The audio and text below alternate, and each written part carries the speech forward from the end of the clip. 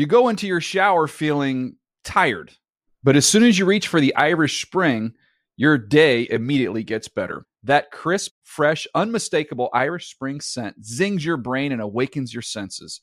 So when you finally emerge from the shower 37 minutes later, because you pay the water bill so you can stay in there as long as you want, you're ready to take on the day and smell great doing it. Irish Spring Body Wash and Bar Soap. Fresh, green, Irish. Shop now at a store near you.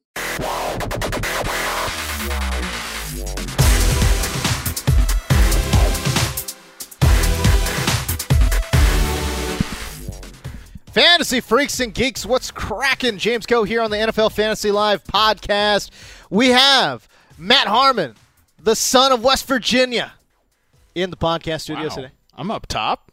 Yeah, sure. I want to go counterclockwise. Normally I'm like last in the rotation because I hijack this part of the show and talk about something else. That is all. Speaking of, no, I'm just kidding. Speaking of. MG, my guy, Marcus Grant, what's cracking? Not much. It's good. A little bit of mourning. It's not the day after mourning, but the week of mourning, because Alex Gelhar is here in full Packer gear. Oh, well, this is just because I'm fighting a cold right now, Okay. and I, didn't want to do my hair, and as we've discussed ad nauseum on this podcast, this is the only hat that fits my head, and B, I wanted to wear a hoodie to keep myself warm and feel comfortable, and this was the top of my hoodie pile, basically, so. Matt Harmon, I have a question for you. Was Alex Gelhar wrapped in a blanket on the ground after that game? Well, there's been a small bit of controversy and disappointment from some of the fans that I did not live tweet the full breakdown. The meltdown? Because not only was Alex Gelhar in the apartment, his whole family was there. That's right. And what I was telling Marcus about this yesterday Oh when we were discussing it is that it became too depressing too fast. I see. Like, Well, and there wasn't even much tilt after right, that. exactly. So that's the thing. Like, after a while, it was, I tweeted out one picture of him when I think it was 17-0. Probably when he was, post when he was- Ripkowski fumble and when he was subsequent touchdown. Exactly, when Right. he was sipping a cup of coffee and like staring intently at his phone. But after that, I mean, it just became so non-competitive. It was like, it's not even fun. Yeah, we weren't like "Mah!" After that. It was just like, well, yep, here they go scoring again, and maybe the Packers can. Nope. Maybe they get. Nope. Nope. Right. So After the Ripkowski thing, it just went downhill. A better live tweet of the tilt would have been when we watched the Cowboys game, because that was Yes. a I'm sure that roller was coaster. extreme tilt there. You know what was crazy? It was I don't even really have too much of a rooting interest. I mean, I root for Aaron Rodgers because he went to Cal and everything, but man, there was screaming in my household with those back-to-back 50-yard field goals. It was awesome. Yeah, it was wild. yeah, it was. I was even getting into it. We've got a big-time show in front of us here today. We're going to talk about Playoff Challenge. Going to give you who could go crazy statistically anyways from a Super Bowl perspective. Again, we're kind of taking a look back season-long wide in terms of your top scorers for 2016. This week we're going to take a look back at the running back position, give you your top 10 guys there, tell you what, I don't know, early projections, I guess, for 2017, whether they fade, whether they progress, whether they stay the same. Interesting stats there, too, when you kind of take a look at the running back position. Of course, there's so much volatility at that position group, so this will be a fun conversation, no doubt about it. We're going to close out the show with Daily Daps. We've got a very interesting segment of news, so let's hit it. The camera highlights in the world of sports. Breaking news. Breaking news. Breaking news. Breaking news. Whistles go woo! I like turtles. We continue to follow breaking news. Watch the news because I'm a kid. So y'all need to hide your kids, hide your wife. Obviously, from a real-life perspective, it's a little bit slow, so we have to speculate. That is the fun part of the NFL offseason, is it not? And, of course, that speculation ends in Pittsburgh, where Big Ben is, quote-unquote, mulling retirement. The 34-year-old told the local Pittsburgh radio station that he's going to, quote, consider all options this offseason, adding that health and family would be part of his evaluation and that he would, quote, take some time away to evaluate next season if there's going to be a next season. I know this is not necessarily fantasy related. I mean, we could spin it if we want to, but it's just such interesting news. I wanted to hear from you guys in regards to your takes to this. If he were to actually retire, which he will not, then yes, it would be fantasy relevant news. Of course. But Big Ben, few people blow injuries and other things out of proportion as much as Big Ben, and I'm sure that, he just lost. He's banged up and stuff. The thought has crossed his mind, but he's not actually going to do it. I jokingly said to these guys on Slack, our chat client, I was like, wanted to tweet out if Ben Roethlisberger likely did this from like being in a full body cast, did like a Stephen Hawking talk to text reveal, or like had his lawyer read it from his will or something. You guys are so cynical regarding Now, Big Ben.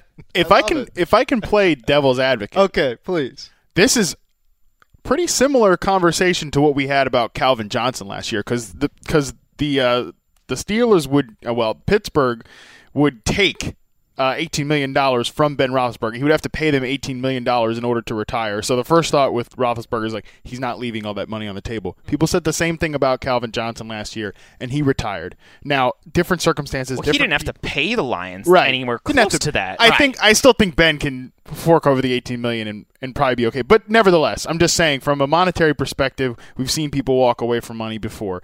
And Ben Roethlisberger, he's like 35, 36 years old now at this point. 35.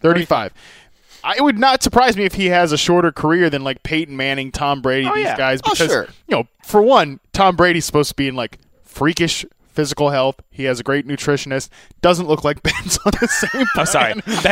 Ben turns 35 this year. Right. He's 34 also currently, but hurt all the time. It wouldn't. The difference between Ben Roethlisberger and Calvin Johnson is that the Steelers are much closer to being a championship team than the Lions ever were during Calvin Johnson's time there. And so, look, they were in the Final Four this year, and that's without Martavis Bryant, Le'Veon Bell not being 100% with a defense that, kind of got shredded. But they're not far. If you were Calvin Johnson, you're looking around at the Lions and you're like, we're not going anywhere, and I'm taking a pounding for what?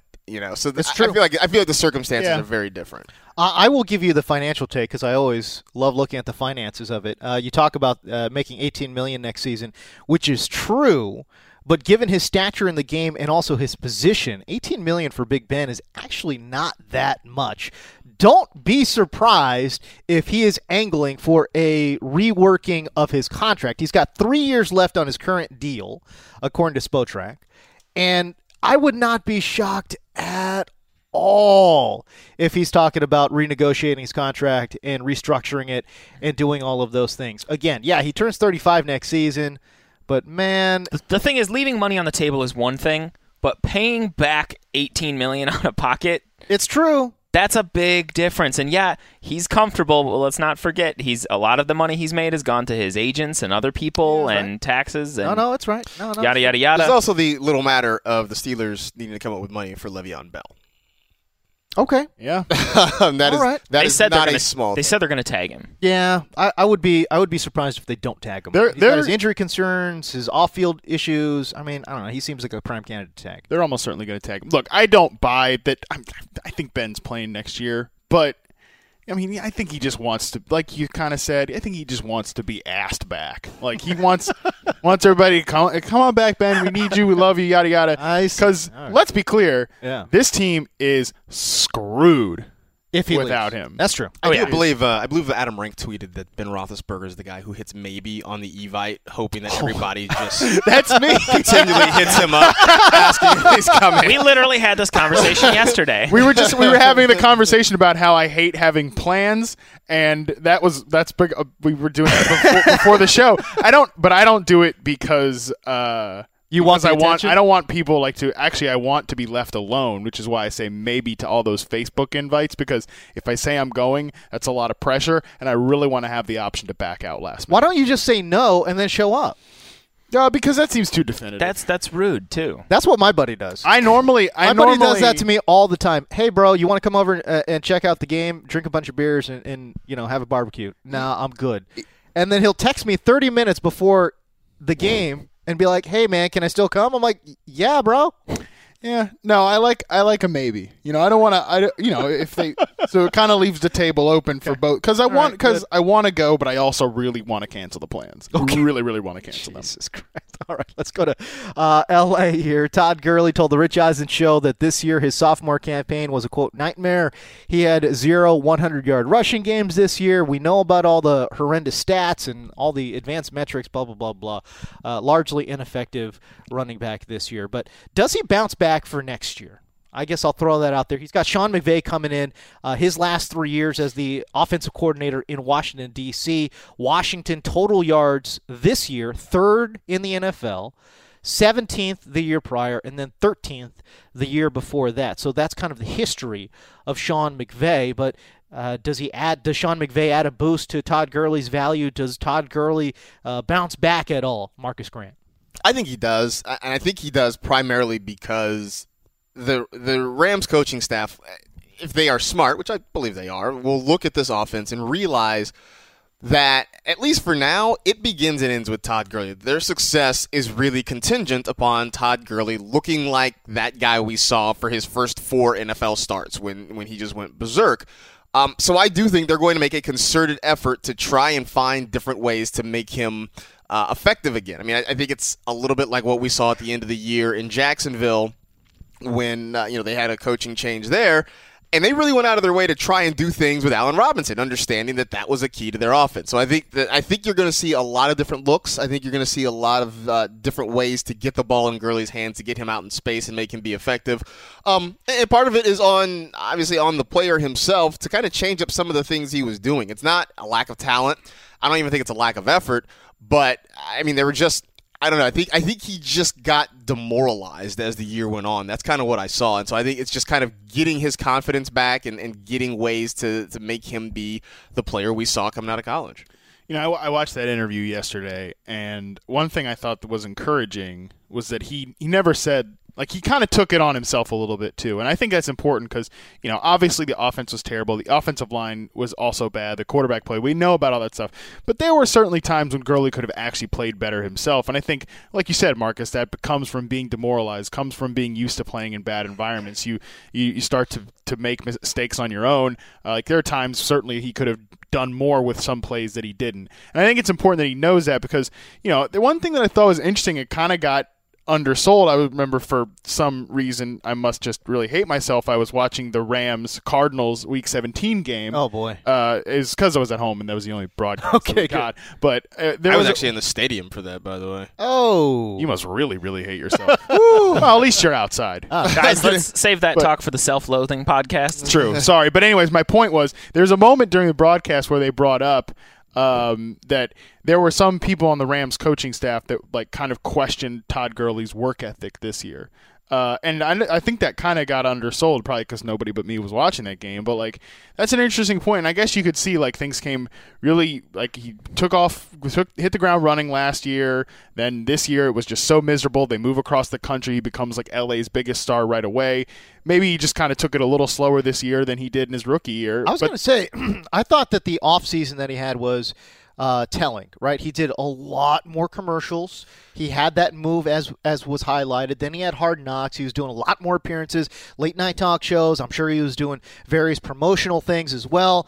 I just wonder if in the offseason Todd Gurley got kind of wrapped up in that LA lifestyle. He might have, and I mean, he's a pretty reserved person.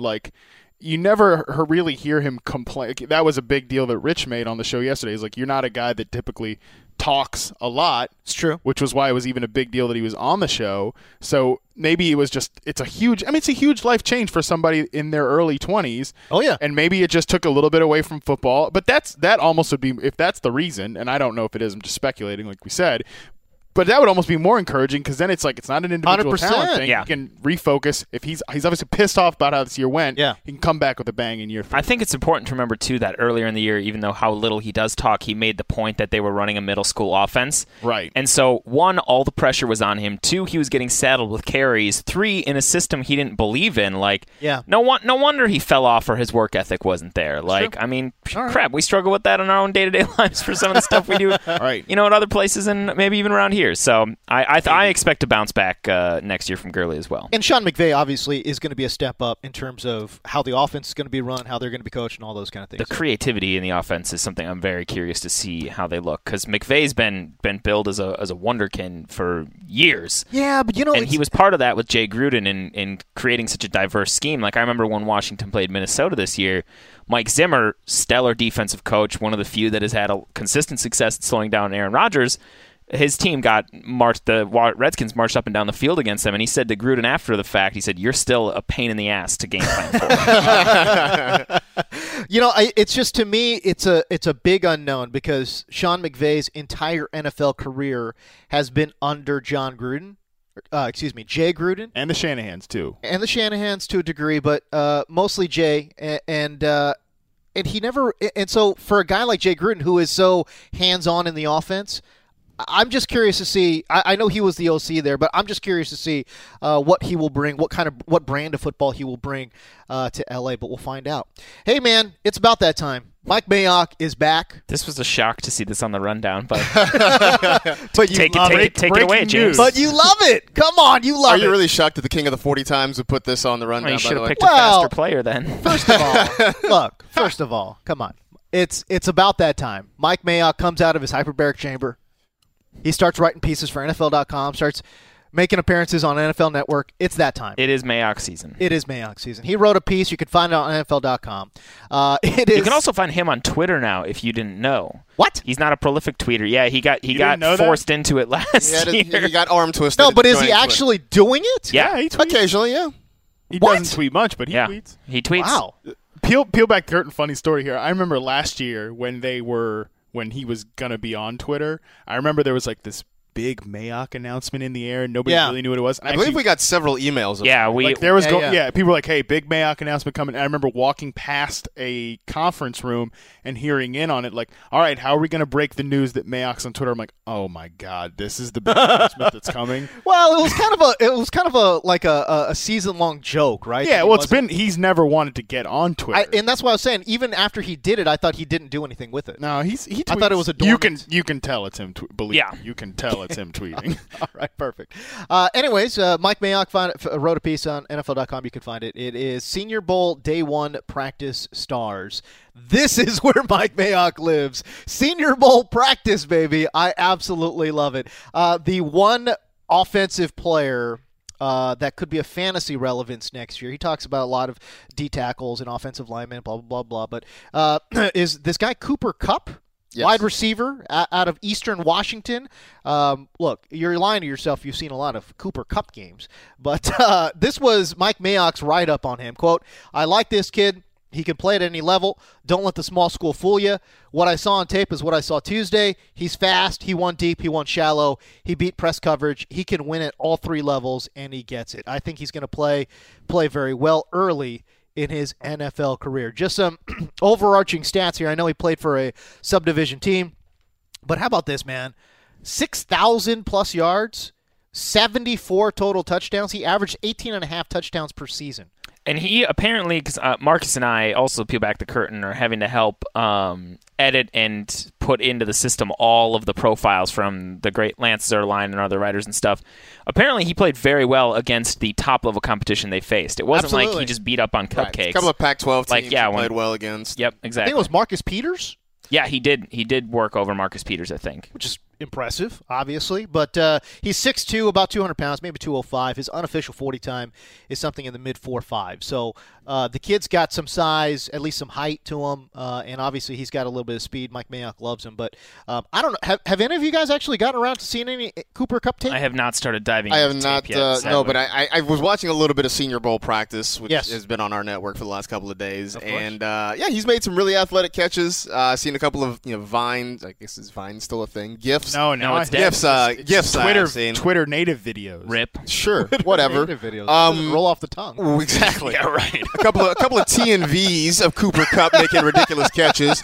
By the way, James, his official weigh-in at the Senior Bowl was 6'1.5", 198 pounds. I see. All right. So there you go. But, he certainly looks like he has some ability in the fact that, most of the tweets about Senior Bowl practice today involved Cooper Kupp in some way, shape, or form. That's interesting. He looks like the early candidate to be one of those fast risers up draft boards based on what happens this week in Mobile. I like it. I like it a lot. I'm mid charting process for all the wide receivers right now. Okay. I've only gotten to incoming rookies, you're saying? Yes. Okay. I've only gotten to top guys right now, so I'm not to the Cooper Kupps of this world. But there are, this year I do feel like there's a little bit of a dearth at like the offensive skill position at the Senior Bowl. It's a good tight end year, though. It's a good tight end year. O.J. Howard I think is it's down a good at the Senior tight end Bowl. year. It's a great running back year. Well, yeah, but I mean He's saying at the Senior Bowl. I mean at the Senior Bowl. Got it. Like Last year we had Dak and Carson Wentz and Dak from all reports was not great at the Senior Bowl. Who future Hall of Famer Kenneth Dixon was there, among other guys. But so there's some interesting guys. I think Taywan Taylor's a receiver I've seen a little bit of that. Okay. My buddy Seth Cox told me he's a big fan of. I like what I see out of him too. Corey Davis was a wide receiver that's supposed to be at the Senior Bowl but didn't go because he's a top prospect. Yeah. He's DJ's number one receiver in the class. I'm about halfway done with his reception perception right now. He's really good. Okay. He kind of gives me like a bit of a Sammy Watkins vibe, but isn't hurt. So that's nice.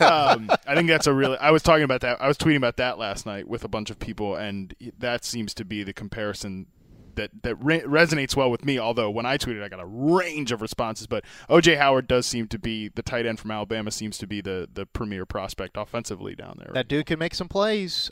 Please let me know when you go watch Chad Hansen. Oh, he's the kid out of Cal. Yeah, of course. But man, well, obviously.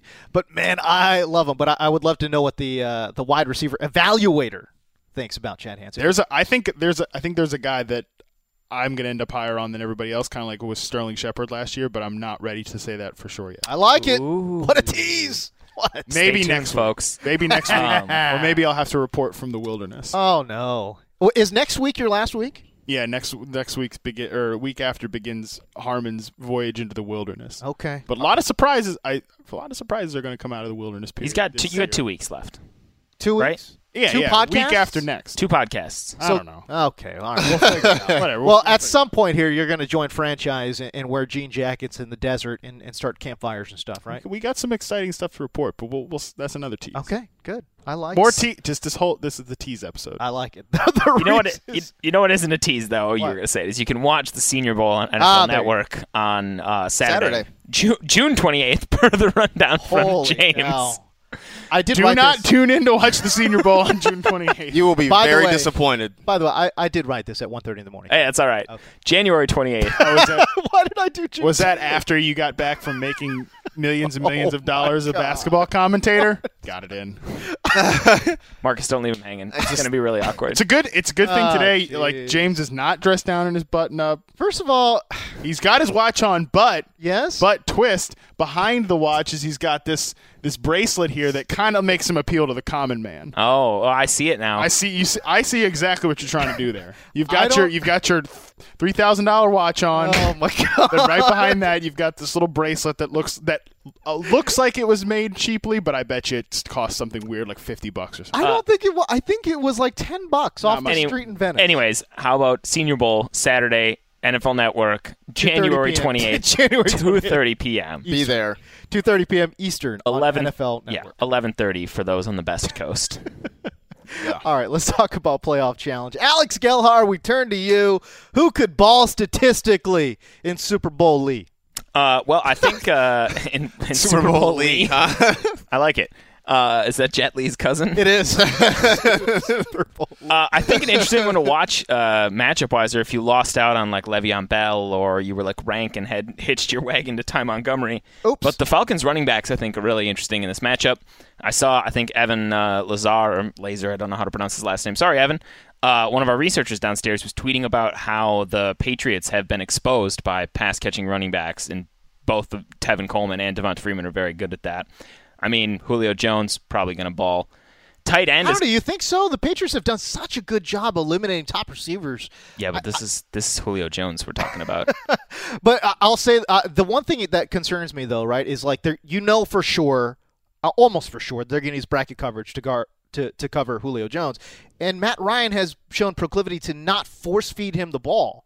So I actually wonder if Julio Jones will get off statistically anyway. He's still a good choice. They're actually throwing him the ball in the red zone these days, as we saw against the Packers. And again, he's Julio Jones. He stole the soul of two Packers cornerbacks on that touchdown. One of the greatest run after catches I've ever seen. He just smacked that one cornerback. It's no. I felt please. bad.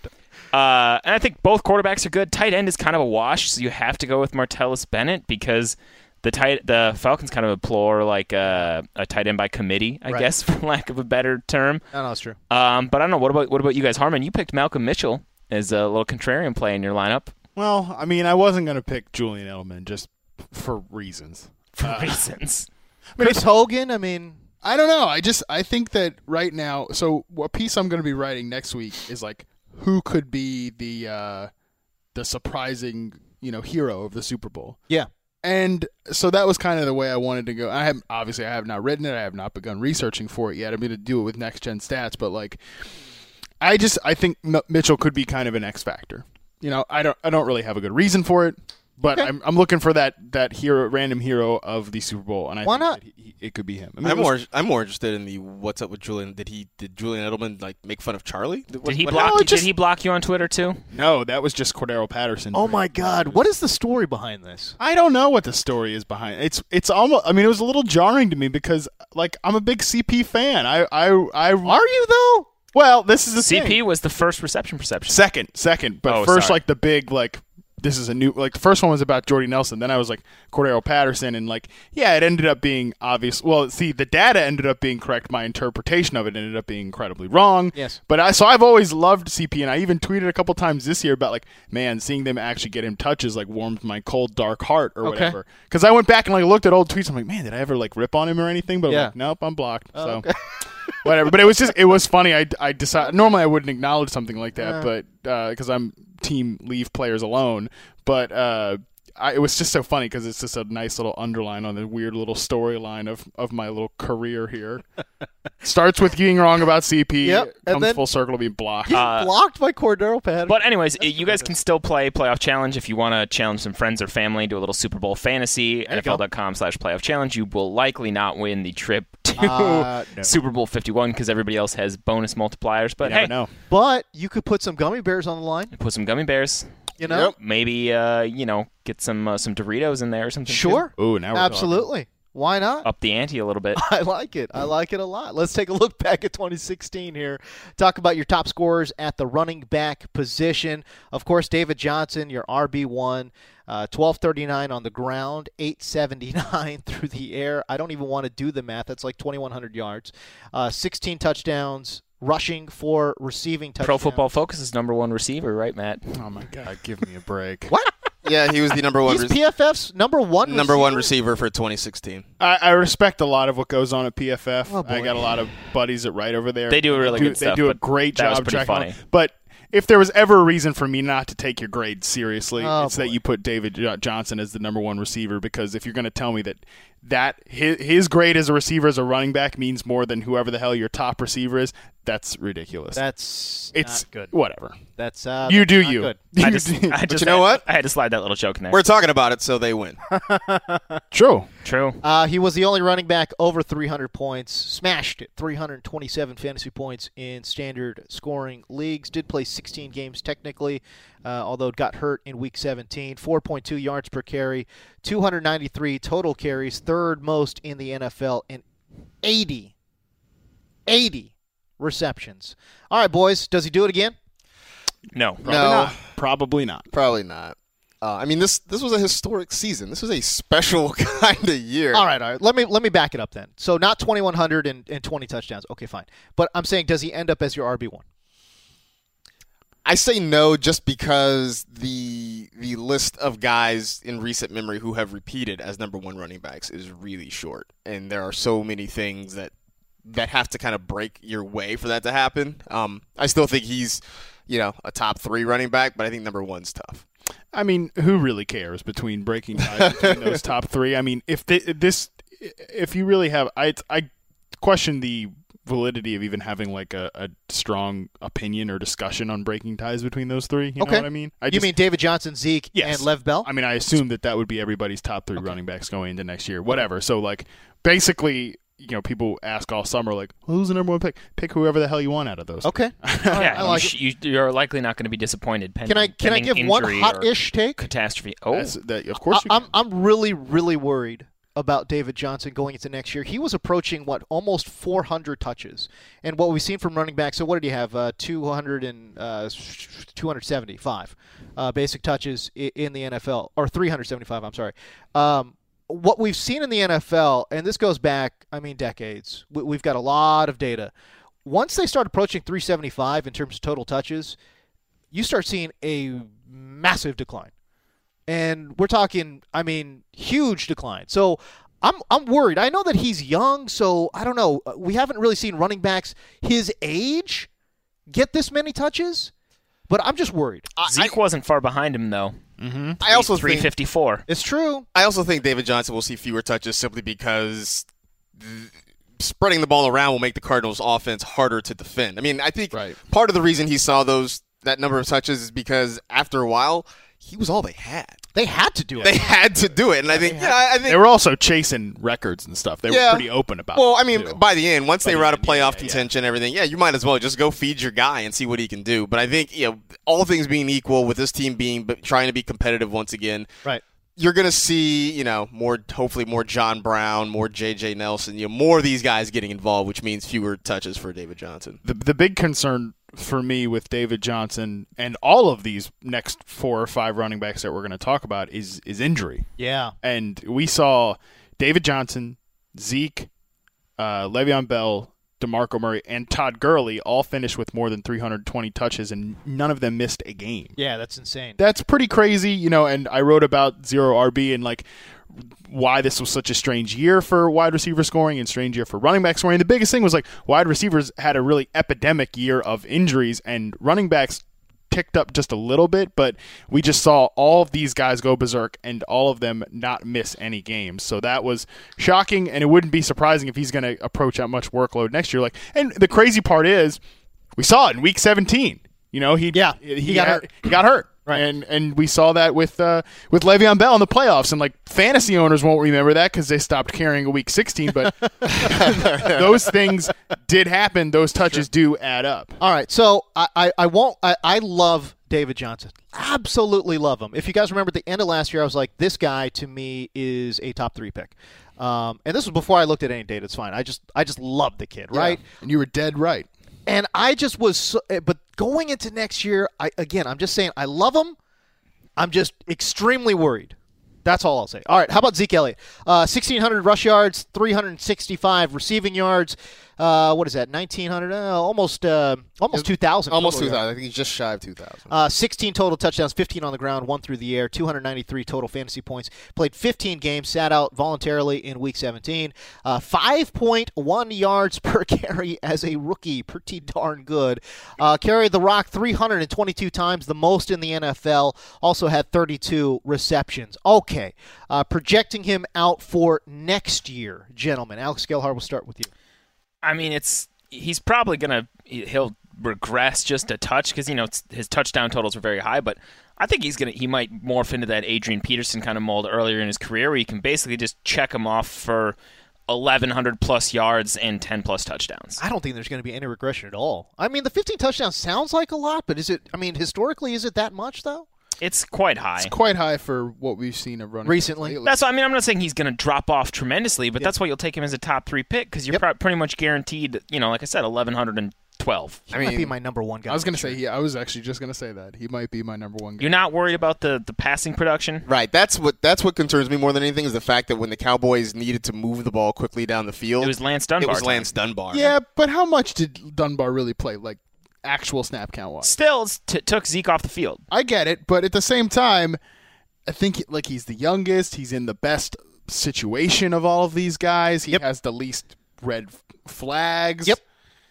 I love him. I don't know. He's my number one. He was He might just be my number one just for the hell of it. I mean, I said, I'm not going to get into a contentious debate about breaking ties between these guys, but I think, like you said, pretty much. You say that now. Wait till July and August happens.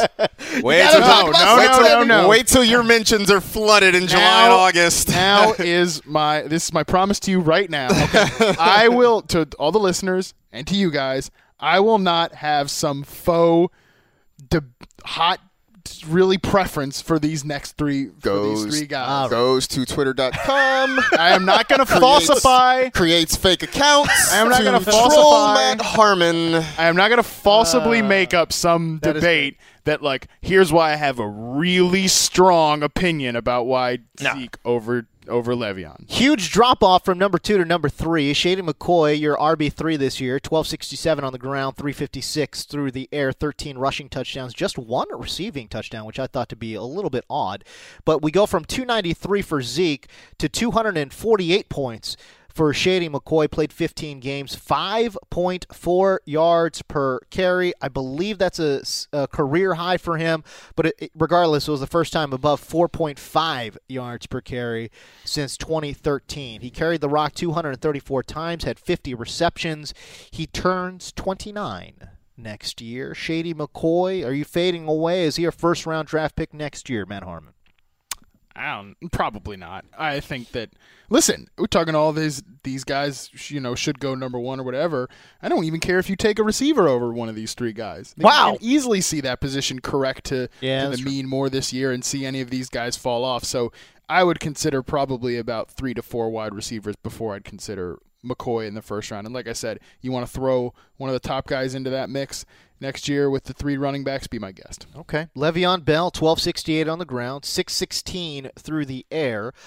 Tremendous production. We're talking nearly 1,900 yards on just 12 games. Had 9 total touchdowns, 242 fantasy points, 4.9 yards per carry, 261 carries, 75 receptions in just 12 games.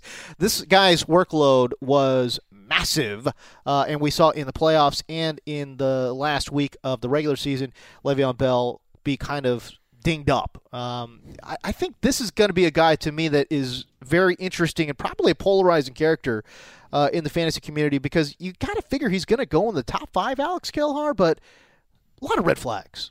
I'm not too concerned about the red flags. I mean, as long as the contract situation works out, whether he gets tagged or whatnot, and there's no suspensions, I think he's a locked and loaded top 3 pick, maybe even my number 1, just because of how important he is to that offense. And while we were talking about how Zeke has a great situation, so too does Shady. His offensive line is in pretty good shape. He's got, unless he retires, an amazing quarterback under center as well.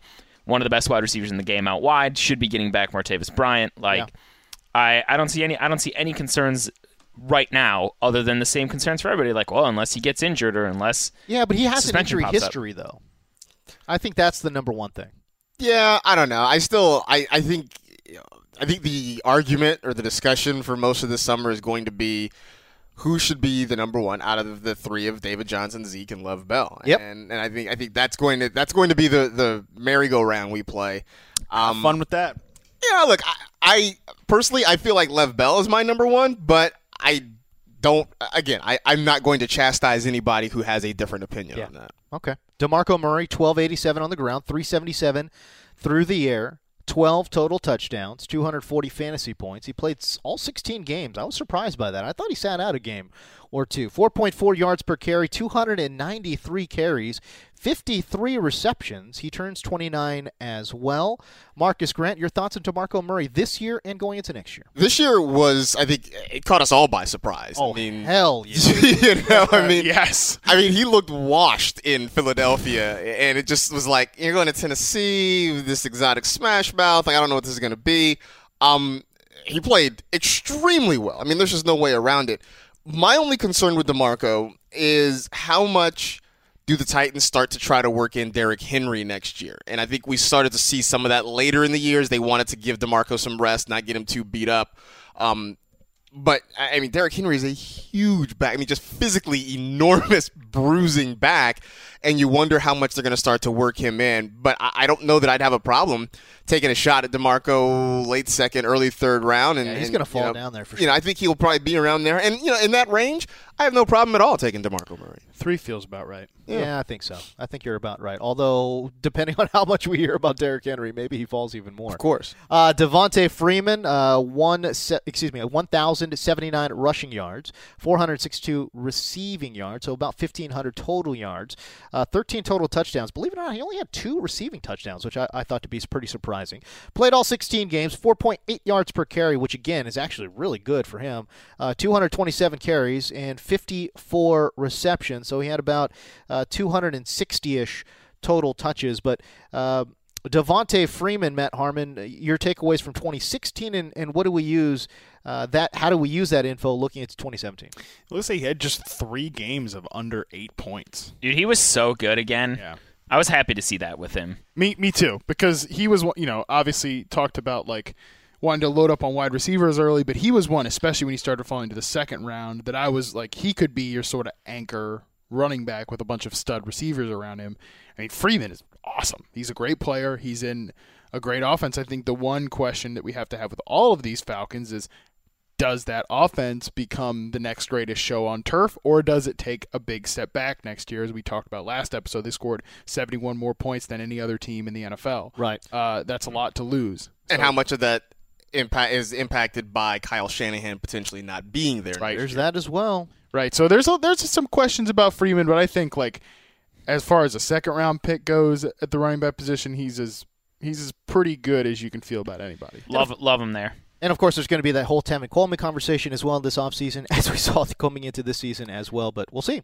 Coleman's interesting with Shanahan gone because they used him so well as someone to attack teams inside linebackers in pass coverage. They used him really well as almost as a big play threat. And he became a movable chess piece for them. And he caught 2 passes as a rookie. Yep. So they really took a big step in that fashion this year as compared to his rookie year, and I wonder if the next offensive coordinator leaves those same wrinkles in the game plan. That's true. The creativity from Kyle Shanahan there was pretty special this year. All right, LeGarrette Blount, 1161 on the ground, just 38 receiving yards, 18 total touchdowns, all of them on the ground.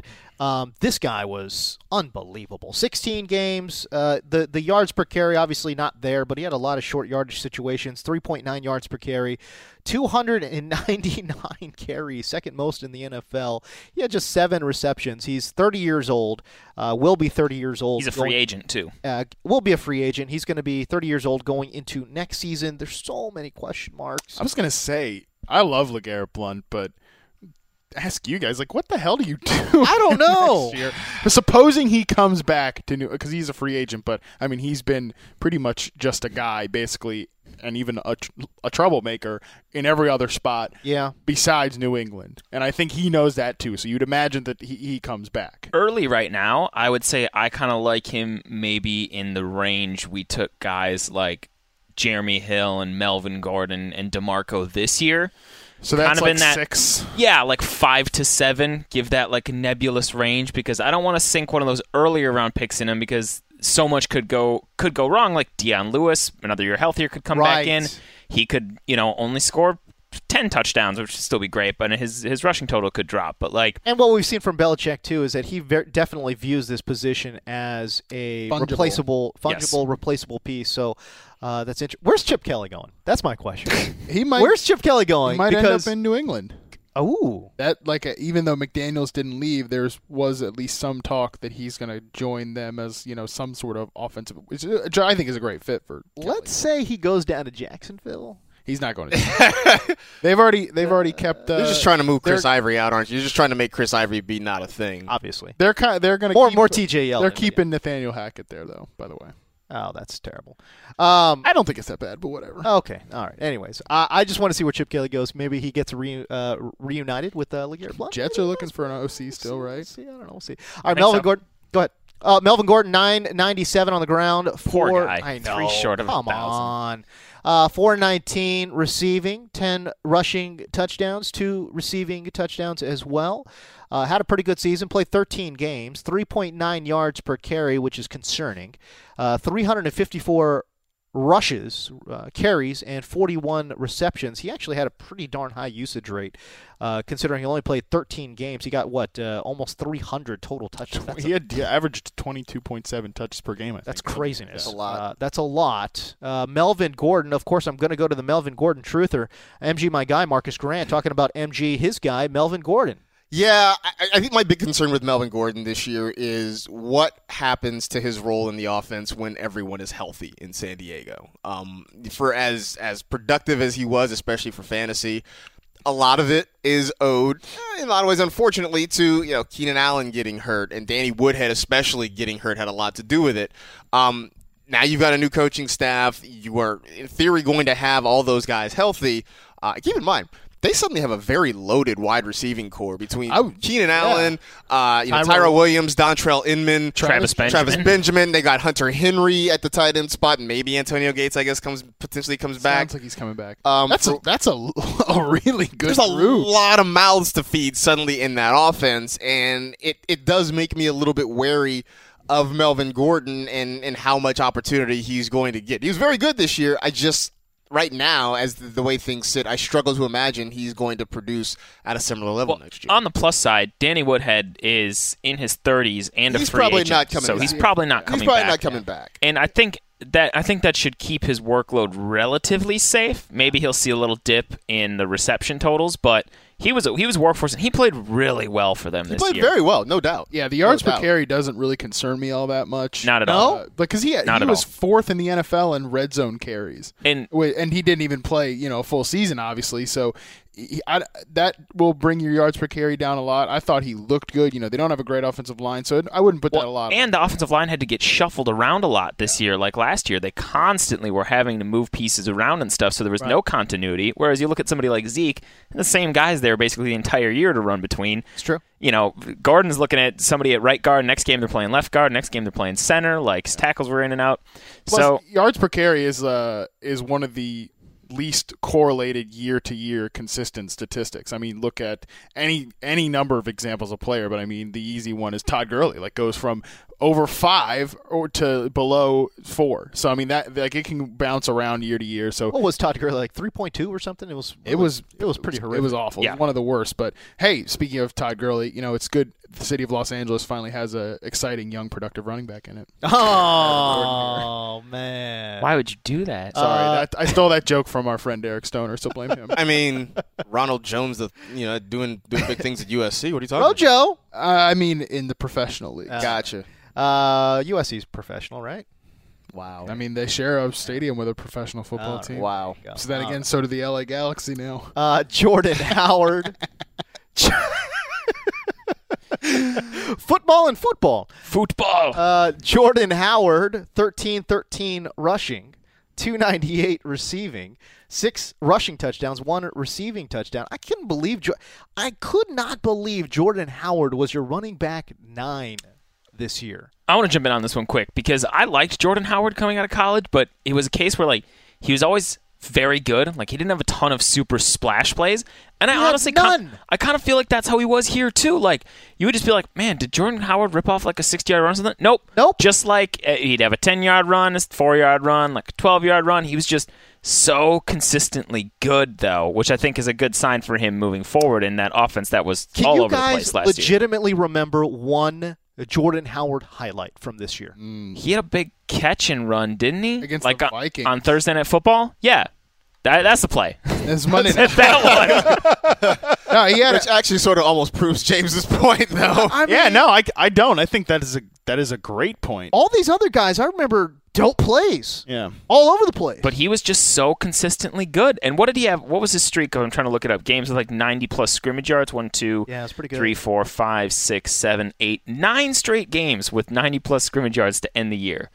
That is very, very good. I thought evaluating him, watching his game tape coming out of college, I just thought those vanilla plays would turn into negative plays. But they didn't at this level. But they didn't. And A lot of people shared that sentiment, and there was nothing really in his workout from the NFL from the combine, or really even like his college profile from a production standpoint that really would have pointed to this like sleeping superstar. Really, I think the only evaluator that I can remember being high on him was Lance Zierlein, our colleague here, compared him to Arian Foster, and I remember back then I was like, that's nuts. He had a really high grade on him too. Yeah, I remember. I think he was his second. He might have been his second or third rated back, something like that. But it was a great thing. Now for me, Jordan Howard next year is all going to come down to price. Like, where are you going to have to draft him? Because I've even heard some people say like he could be a back end of the first round pick.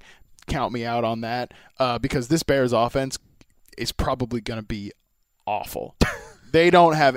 They're probably going to take quarterback. Probably going to take a quarterback at 3. It's true. Or try to. Yeah. Their offensive line has some guys coming back, but it's still questionable. Alshon Jeffrey's probably out the door, despite promising that they're going to win a Super Bowl next year, which is weird to me. So I mean, Cameron Meredith is going to be their number 1 receiver. Oh, next year. I like Cameron Meredith, but.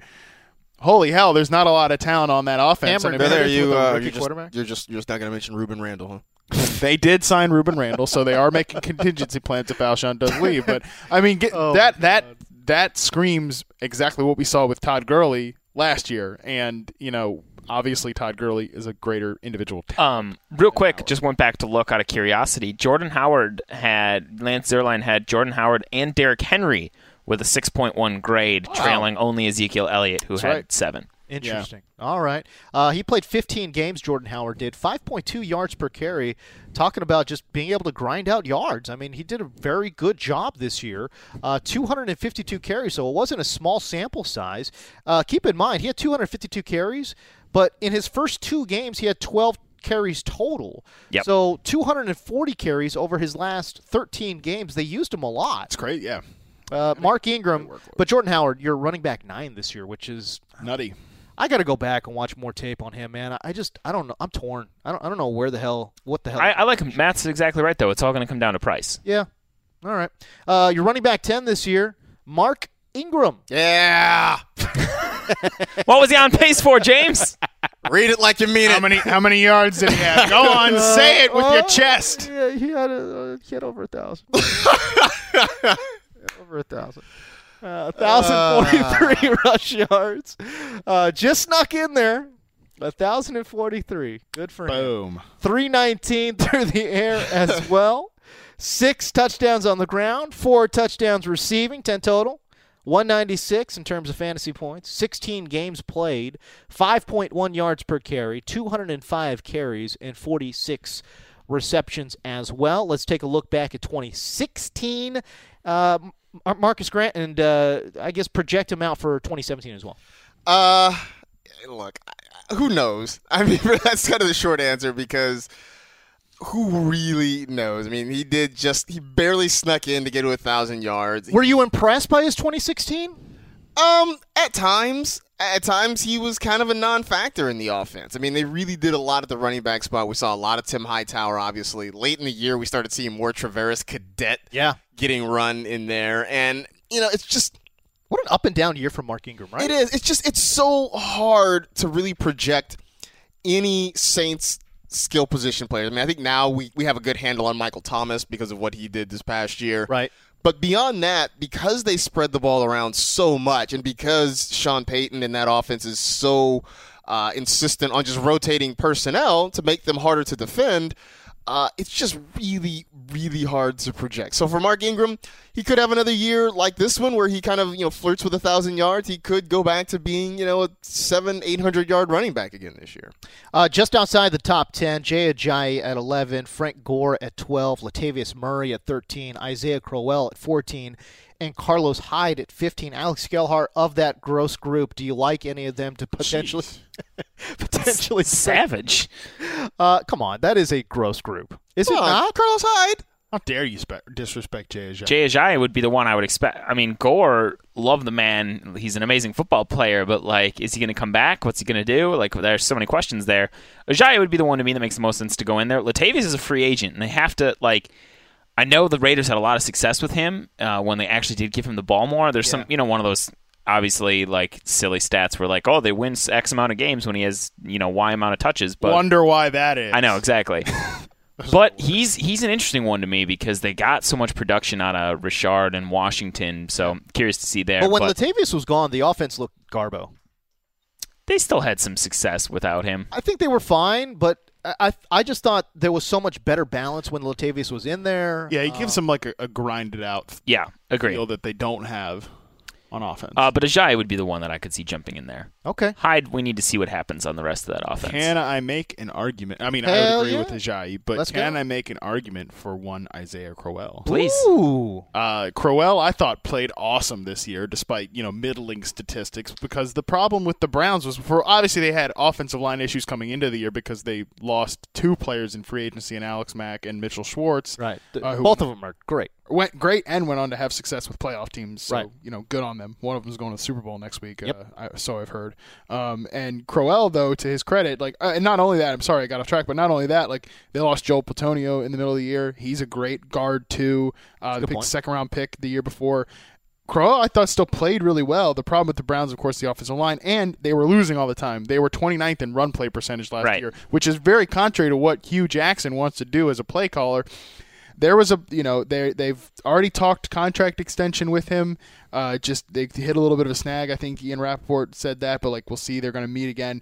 I think he could be the centerpiece of their offense next year, and if they're even just a little bit better and they can run the ball more, he should get more opportunities. He did kind of have a swing to his season where he started out really hot, and then as things went south for them, he dipped down a lot. And then he came back strong at the end, I think, as they kind of got back to what they wanted to do. Okay. Yeah, their run play percentage boosted up inside the top 15 there when they were winning more games toward the end of the year at 42% of their plays. So I think that's the script that they ought to be on. All right, there were your top 15-ish running backs for 2016. Obviously, the debate will rage on this offseason, and I'm looking forward to it. I love talking about running backs just because there's so much game tape and so many hot takes on running backs. So much chaos at the position. I know, and I love it. So, of course, we're going to be talking about it. Next week, we shall dive deep into the wide receiver position. We'll take a look at the top 10 there. But let's go into your Daily Daps. Extra, extra, read all about it. This is the Daily Daps and Hub. Give me daps, because I be scribbling right. Give me dapping up, daps abound, daps. All right, Daily Dap time. We go to MG, my guy, Marcus Grant. What you got? I want to daily dap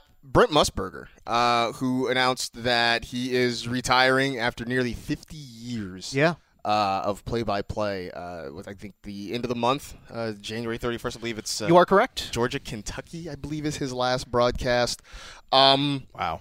As somebody who had a fair to middling play-by-play career, it's amazing. And there were so many big games where Brent's voice was there. Also, fun fact, part of why, my friends and I enjoyed listening to Brent Musburger, same with Al Michaels, or for the just unadulterated gambling references that he would make. I'm sorry, what?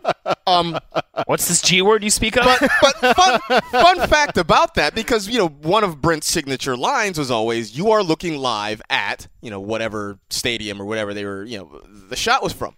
The reason that he did that was for gamblers, because way back in the day, for pregame shows and what have you, it would never be live shots of stadiums. It would just be generic static shots. I see. So a lot of times you might get a generic static shot of, say, Lambeau Field on a sunny day, when in reality it was cold and snowing and windy. I see. So for Britt to say you are looking live at a particular shot gave the gamblers out there an idea of what the weather conditions were in case they wanted to change their wagers. Interesting. I like it. Okay. That's a great little fun fact. Alex Gelhart. Fun fact, too.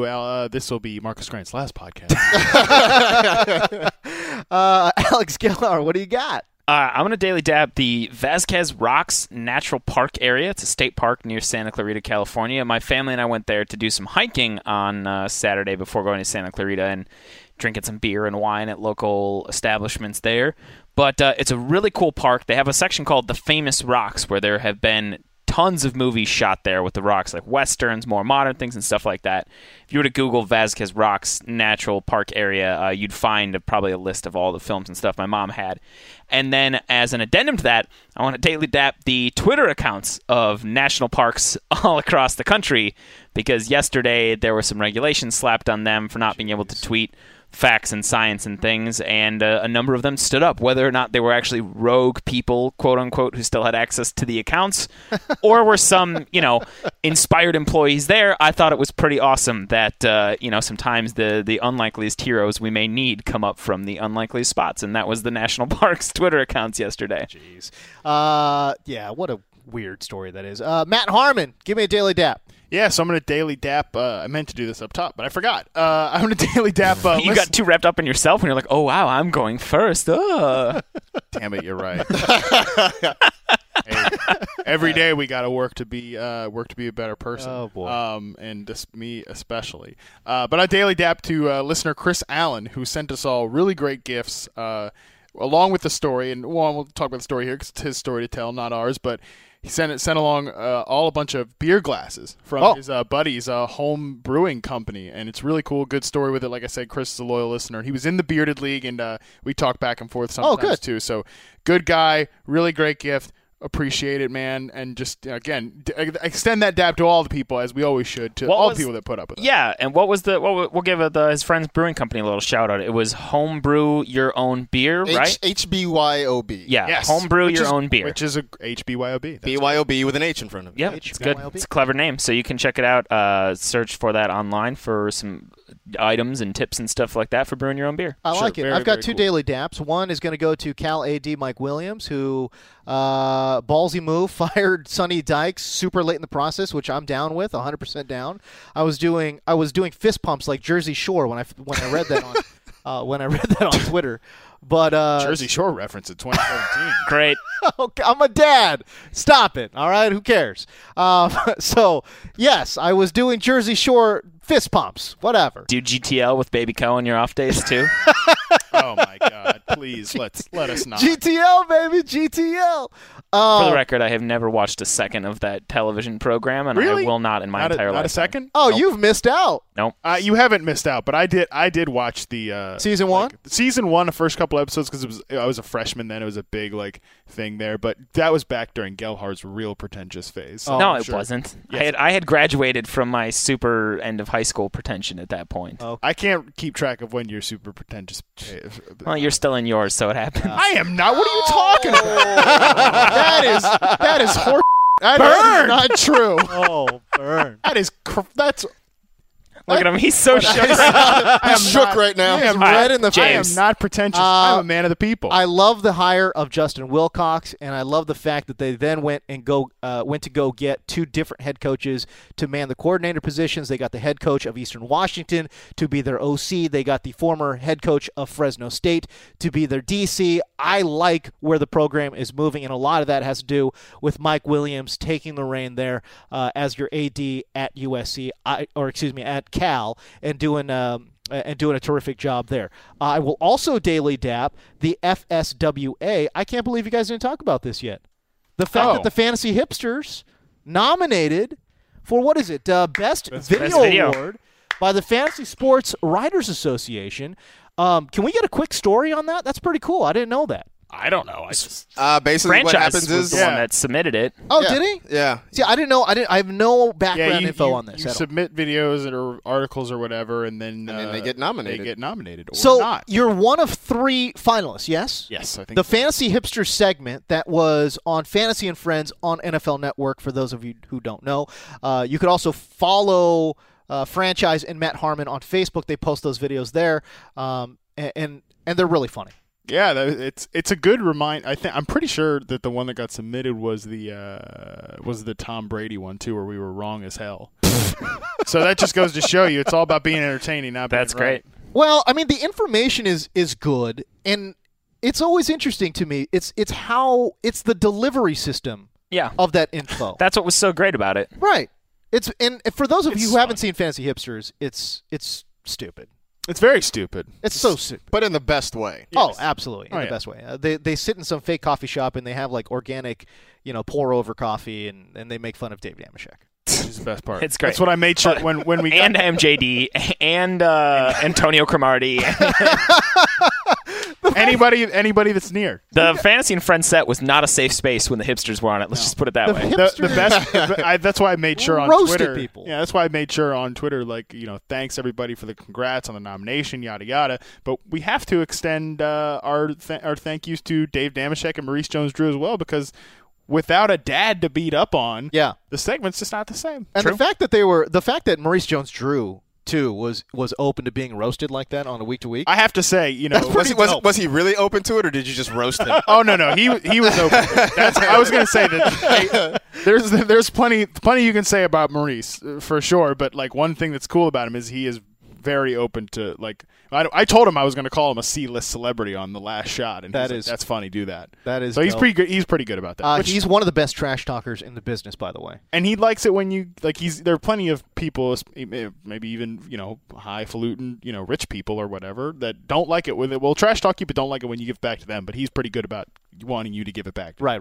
I have to squeeze in one more dap that I completely forgot about when you were homering up and talking about Cal moves. Yes. Marquette unranked upset Villanova last night in basketball. That's right. Stormed the court. Number one in the nation. Number one in the nation. I believe I think it was Journal Sentinel said that was the first time Marquette had upset in the regular season the number one AP ranked team. Ooh. So it was pretty cool. All right. Pretty exciting for Marquette there. That is dope. It was like a 15-point comeback in the final 5 minutes, I think, to win. Oh, really? Yeah, they were getting smacked for a while. So I wasn't watching as much. I was like, yep, this is going as expected. Hell yeah. So there you go. All right, so that's your show for Alex Gelhar, the whiz kid from Wisconsin. MG, my guy, Marcus Grant, Matt Harmon, Matt Franchise, who is here in spirit. I am James Coe. We'll catch you later. See you later.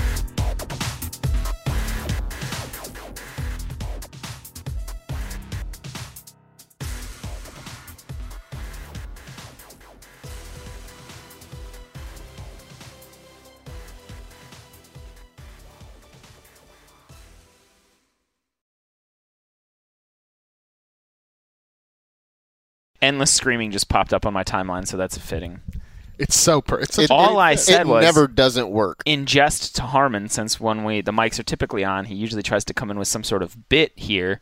I was like, why don't you? We're recording all of this, so why don't you hop on? I don't do any bits. I'm just always me. You don't do bits. Wow, James, we're gonna need to cut up with all of Harmon's pre-show. All of his bits. I'm gonna slide away so I don't get struck by lightning. What do you mean? I don't have bits. These aren't bits. This is just me. Yep. Okay. Coming in before the podcast, I'm going to talk the entire show in my NPR voice. Right. I mean, seriously. If If you're not doing bits, then you're doing takes. I mean, that's all it is. Oh, that's unfair. That's unfair. Instead of boats and hoes, it's bits and takes. That should be a shirt. You go into your shower feeling tired, but as soon as you reach for the Irish Spring, your day immediately gets better. That crisp, fresh, unmistakable Irish Spring scent zings your brain and awakens your senses. So when you finally emerge from the shower, 37 minutes later, because you pay the water bill so you can stay in there as long as you want, you're ready to take on the day. And smell great doing it. Irish Spring Body Wash and Bar Soap. Fresh, green, Irish. Shop now at a store near you.